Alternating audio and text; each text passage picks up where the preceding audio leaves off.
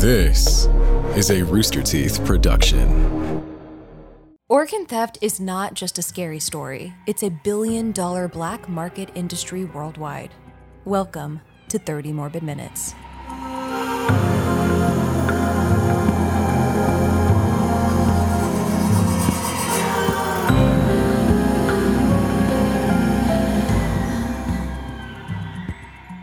We are back with the podcast where we explore topics and histories of a morbid, macabre, dark, and downright grisly nature. I'm Elise Willems. And I'm Jessica Vasami. You've probably heard the urban legend or some variation of it.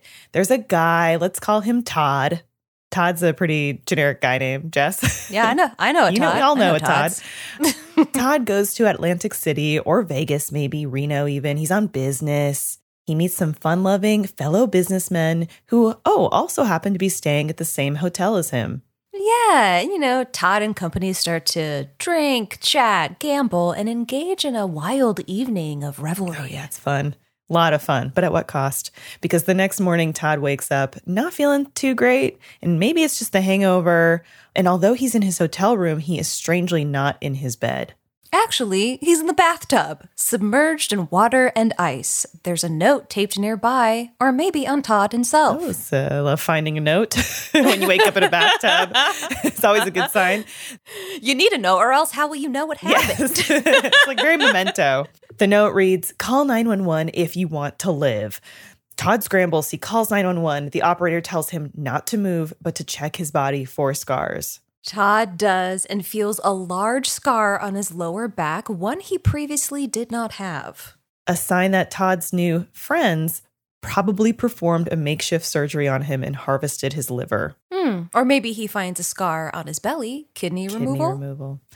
Presumably, Todd's been tricked and used as an organ farm to his horror without his consent, and his organs are about to be sold on the black market. The moral of the story being never meet new people and just forget about having fun in life ever. 100%. Stay at home, lock your doors. There is a second moral to this story, which is don't believe everything you read on the internet or did 30 years ago in an early 90s chain letter email, which we were very susceptible to. Oh, yeah. Because you were and maybe still are with this story getting the urban legend, which is the sensationalized version of a real thing that happens, organ theft. Mm-hmm. Yes, and we can trace this back to the very early 90s when this whole urban legend started picking up steam. It created a panicked frenzy, and the media spun the narrative that U.S. travelers should be wary of visiting other countries for fear of being abducted or having organs stolen. Yes, there were even false reports of a crime ring in New Orleans that was abducting people and harvesting their kidneys. And it gained so much traction and people thought it was legit that the New Orleans Police Department had to issue a statement telling locals and nervous travelers that this was not true. Yes, the story we just told about Todd, about gangs and sordid individuals who prey on the unsuspecting, drug them, steal their meat valuables, and leave them in the bathtub or alleyway with a note, is what you'd see play out on like an episode of TV crime drama. Yeah, which isn't to say that organ harvesting doesn't happen. Of course it happens because we're talking about it for 30 minutes in this episode. But the version that you hear like this is sensationalized. It's dramatic. It's, over the top, meant to kind of scare you. But there is a big basis of truth to these urban legends because organ theft does happen in real life and it looks different. We want to explore how it happens and why, especially in developing countries. And when we say developing countries, we're using the classifications as made by the World Trade Organization. So, for example, even though China has a large economy, for other reasons, they're still categorized as a developing nation. In 2020, the UN Office on Drugs and Crime released their global report on trafficking. They cite trafficking in persons for the purpose of organ removal, TIP, or OR, as one of the growing forms of trafficking worldwide. Yeah, and the operative word here being growing, sex trafficking and forced labor trafficking are still the number one motives for trafficking people. Organ removal only accounts for about 1% or less globally, which is pretty small. Regions including North Africa, South and Southeast Asia, Central America, and parts of Europe account for the most activity included in the UN's report. And the numbers that are actually accounted for are very small. In 2017, about 25 victims were reported, and in 2018, this number had risen to more than 40. And these numbers are so small because it's not getting reported. So we can't really get realistic numbers. It's hard to detect. People are not declaring it. It's being done illegally. So the criminals aren't like, look how many people we trafficked. And it's also often disguised in legitimate medical settings. Yeah, and it's not easy to successfully remove and transplant an organ. No, it requires a high medical skill and being able to do all of it under the table. So when it happens, it's probably actually done in sanctioned medical centers, but by dirty doctors and other health professionals who are part of these crime organizations. Kidneys are the most trafficked organ, up to 7,000 obtained illegally every year, per a 2015 report by Global Financial Integrity, followed by livers or parts of livers. Maybe surprisingly, or perhaps surprisingly not, men around 30 years old are more often victims than women or children. Or you'll see situations of forced donation where men oblige their wives to donate organs to them, as the men are regarded as the primary breadwinners in the family. Which is like a whole other level of like gender politics. Yeah. Of, like, oh, you've got to donate your organ to me because I need to support us is like so twisted. Like, no, you can die. I'll support us. No, yeah. And there's a distinction here that's recognized by global law institutions that we probably don't think about or likely confuse. And that's trafficking in persons for the purpose of organ removal versus actual organ trafficking. Trafficking in persons is the recruitment, transportation, transfer, harboring, or receipt of someone who will be exploited for their organs, and this might be done through abduction, fraud, or coercion. Per the UN, the crime of organ trafficking refers to the illicit trade or exchange of organs for financial or other material gain, and it doesn't include the trafficking of a person whose organ is being removed. Yeah, so the person isn't transported anywhere, just the illegal organ material. Yes. And there's been like a call to governments worldwide to make it a criminal offense to illegally remove human organs from living or deceased donors without their consent, especially for financial gain. Especially important given that the people who are targeted are typically individuals who are vulnerable, migrants, refugees, and impoverished people. Yes. And that's the big problem. It's usually people who are desperate, their backs are against the wall, and they see no alternative to get money, or they're easily manipulated because they have a lack of education or a low-level education. Sometimes people are told that their kidneys will grow back, and they're poor, like you said, uneducated farmers and don't know otherwise. Yes, and I feel like it's like this is the version of, the Jack and the Beanstalk story of like selling someone beans, magic beans. Like, this is like the real world super evil equivalent of that. Yeah. Of telling someone like, oh yeah, sell your kidney to me, it'll grow back. And a lot of time the victims are tricked with like flowery words, or they might be promised work or money or even like a better situation for their families.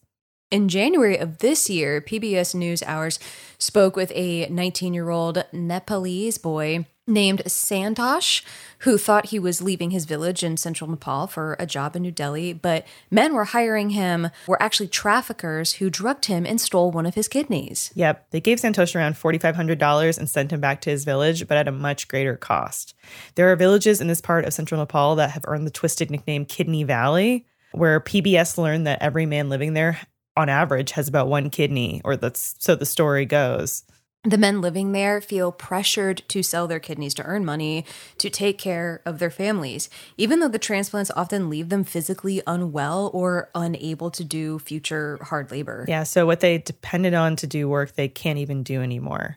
And Nepal especially is hit hard by organ trafficking. CNN went there in 2015 and noted people in the streets were begging for money for kidney treatment.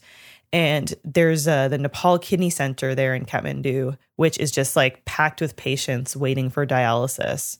Another area, Kavre, is known as the Kidney Bank of Nepal and is a hotbed of black market organ trafficking. But once one area is identified by authorities, the black marketers start village hopping to see who they can target next. And again, it's usually someone who's desperate or really not fully understanding what's going to happen to them. There are, of course, stories that break the mold, like that of Blanca Arellano, a Mexican woman who flew to Peru to meet a male medical student she started an online relationship with. His name was Juan Pablo Jesus Villafuerte. Not only did he abduct Blanca and harvest her organs, but he kept up the charade that she was still alive. So he was like texting her family, communicating with them, and pretending as if everything was all hunky-dory.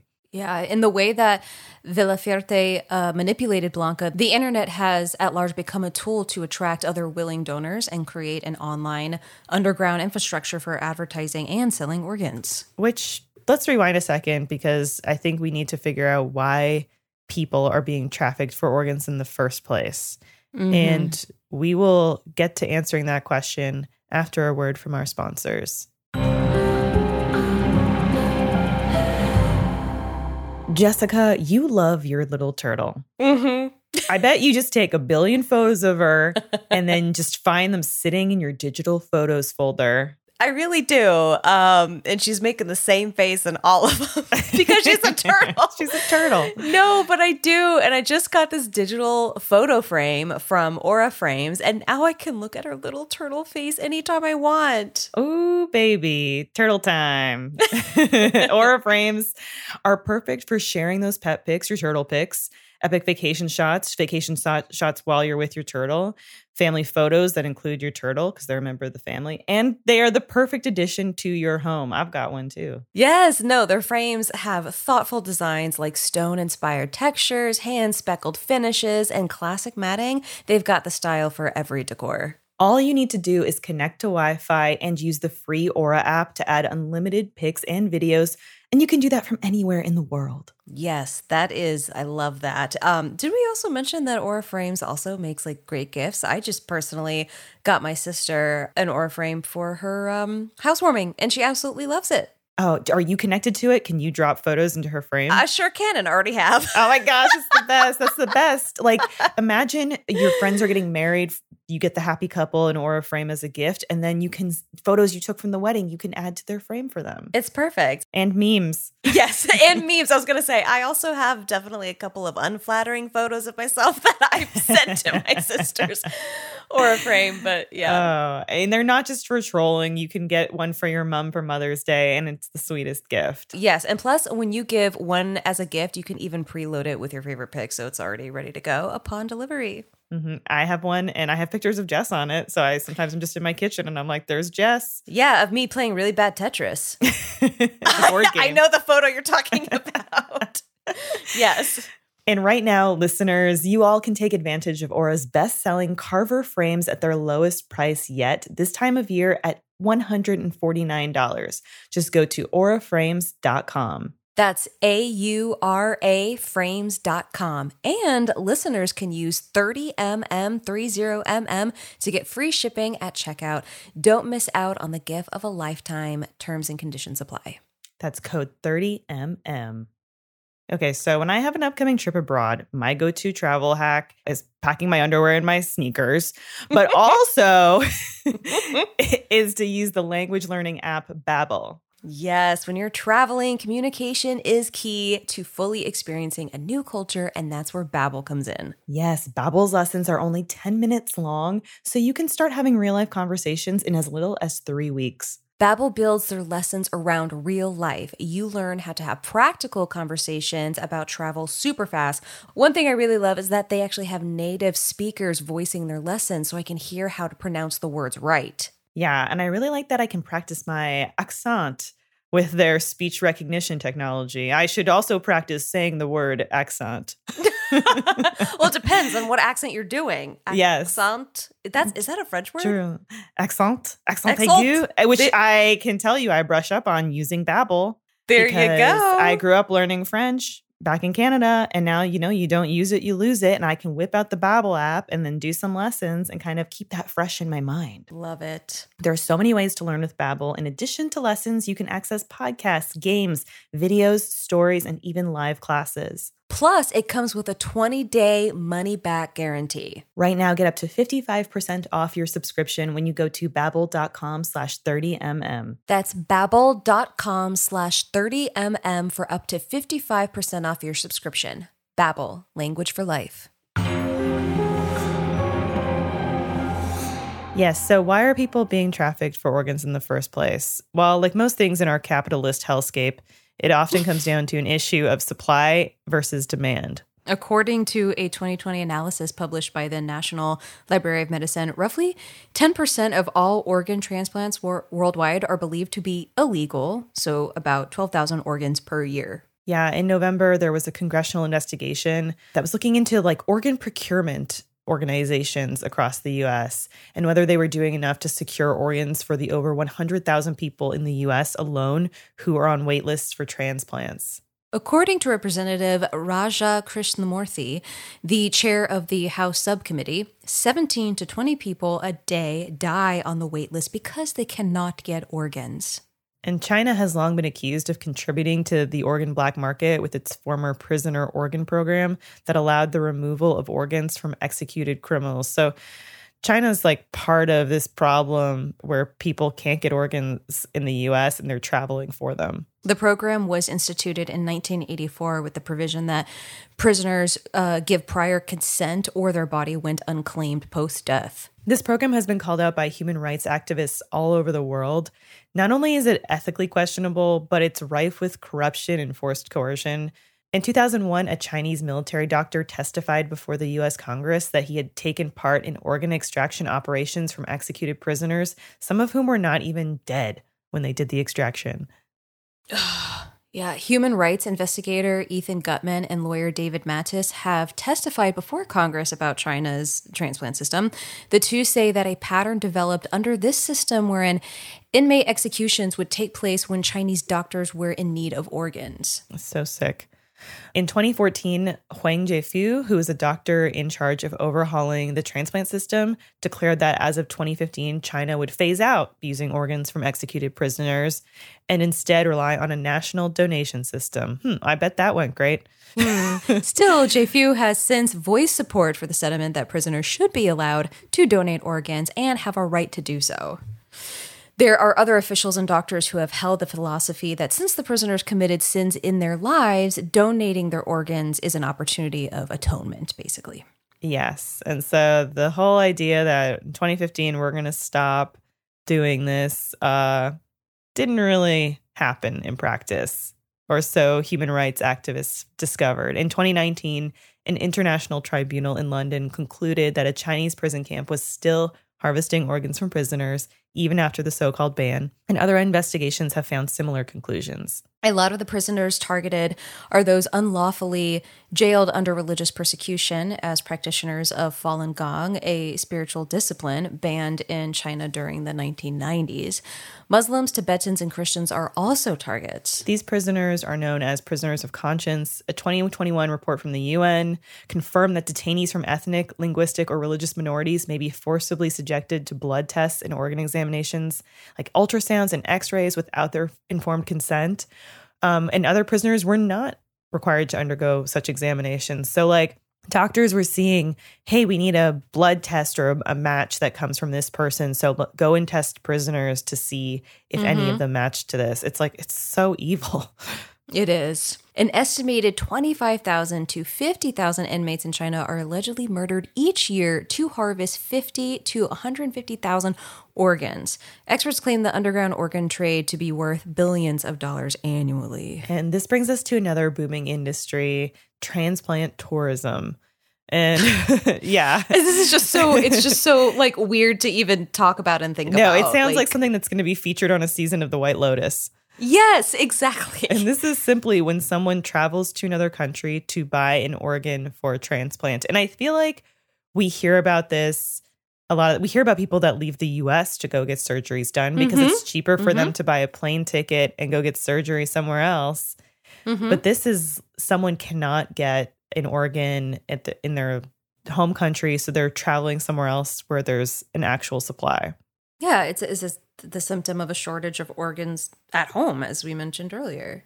Yes. And transplant tourism, it feeds into what we discussed before, which is like the exploitation of people and coercion over consent. But then there are the issues with the procedures themselves, which aren't always on the up and up. Unregulated, old or out-of-date equipment, undertrained staff, sanitation issues, and poor infection control are among the many problems that can arise. Yes. And due to these factors, people who go overseas to obtain these transplants might return home horribly ill or with medical complications. Like there are so many stories of people who they travel to go get these surgeries, Jess, and then they come back home. It was like done badly. They come back home and they're even worse off than they were before. Yes. There are some physicians who won't treat someone who goes abroad for an organ or for the belief that it makes them complicit in organ trafficking. I don't blame them. No, which it's like to me also would say a lot because doctors take that Hippocratic oath and they're supposed to do the surgery, help someone no matter what. Mm-hmm. So I actually wouldn't mind if you took a Hippocratic friendship oath that involved oh man, however I needed help. You took the oath. I don't know about that. I don't know. Okay, well, if you killed somebody, you're on your own. Oh, hang on now. No, I'm just kidding. I'd bring my shovel. Thank you. But yeah, the way the American Medical Association sees it, the corrupt market has to be starved out. And the only way to do this is to make it easier to obtain an organ in the U.S., which easier said than done. Oh, yeah. And this comes down, in many experts' opinions, to incentives. Yes. So like giving people in the U.S. lifetime Medicare coverage or a deposit into a 401k retirement plan, tax credits like tuition vouchers for the donor's children, nursing care, family insurance, health insurance coverage, life insurance, a charitable donation, cash payments. There has to be something that gets people, into the into the surgery rooms. Yeah, but are incentive programs a slippery slope toward exploitation? I think they would be because, in my opinion, if we're seeing in other countries where they're going and exploiting poor people who have no other options and they're desperate and saying, like, give us your organs, I feel like that would be the same case in the U.S. Because there's extreme poverty, right? Yeah. I think I would just hope, granted, this would only come down to like kidneys or maybe like parts of a liver because I know it can grow back, but like asking a family member if they're a match, somebody that would give up their kidney, because I feel like waiting on that wait list is just, and when you need it bad, I don't know, it's really sad. It's super sad. And like I'm grateful and thankful that my personal experience, I do not know anybody in my direct life that has been waiting on a donor list. I don't know if you have had that. But I don't. I do not know anybody. Thankfully, I feel like my experience has been what I see in movies and Selena Gomez. Same here, right? Selena Gomez. She's been very outspoken about that and very, very thankful to her donor as well. Because she had a friend donate to her, right? A kidney. Mm-hmm. And isn't it much harder on the donor than the recipient? That I don't know, as in like the physical part, as in like pulling it out of your body and the recovery. The recovery. I think like from what I've read and heard that for the recipient, they've been waiting on this. And so their body gets kind of like this shock to it. It's healing. They feel great. And then the person that donated the organ feels like they got hit by a semi truck and then they have to deal with the experience. Yeah, you're right. I can only imagine, because now they're left with one kidney that's going to work overtime. I know that you only need one kidney, at least, but it's still, I thought, because, there's also like the mental and emotional side of it all too, but. Oh yeah. And also like in movies, I feel like the urban legend we talked about at the beginning feels more like what you see, which is somebody waking up in a bathtub. There's this movie, Sympathy for Mr. Vengeance, where it's again like somebody who feels very pressed against a wall, like they have no other options. And so he gets like his organ essentially stolen from him. Yeah, I know that's what we see in movies and stuff, but there was a reason why it was done that way so many times. Has it happened before in the bathtub with ice? I mean, I wouldn't be surprised. Yeah, I would not be surprised either. If there's at least one occasion, like where did those urban legends kind of stem from? Yeah, but you're right. It's like it's hard to successfully take out an organ. I know. So and make sure it's okay to put in somebody else. So these dirty doctors that are doing it, that actually have a room where they can do it, even if it is like outdated equipment. At least I don't know. Yeah, every way is bad. So Steve Jobs traveled in 2009 and received a liver transplant. Not in California, but he went to Memphis. Interesting. So it sounds like maybe the organ just couldn't be transferred to him in the time, so he had to go there. Maybe, but then also I think getting a transplant and then traveling or traveling if you need a transplant creates all kinds of complications for the recipient too. Touche. Yeah. God, this is bonkers. It's also just crazy that even thinking on a broader scale of like that we can just mix and match organs Yeah. in people's bodies. Yes. You know, it's like, oh, well. And I think we've even talked about this in cloning on our cloning episode. I forget what season it was, 1 or 2, about creating organs in a lab. Oh, which would totally eliminate a lot of what we're seeing with these trafficking issues. Yeah. Too. Yeah. Right.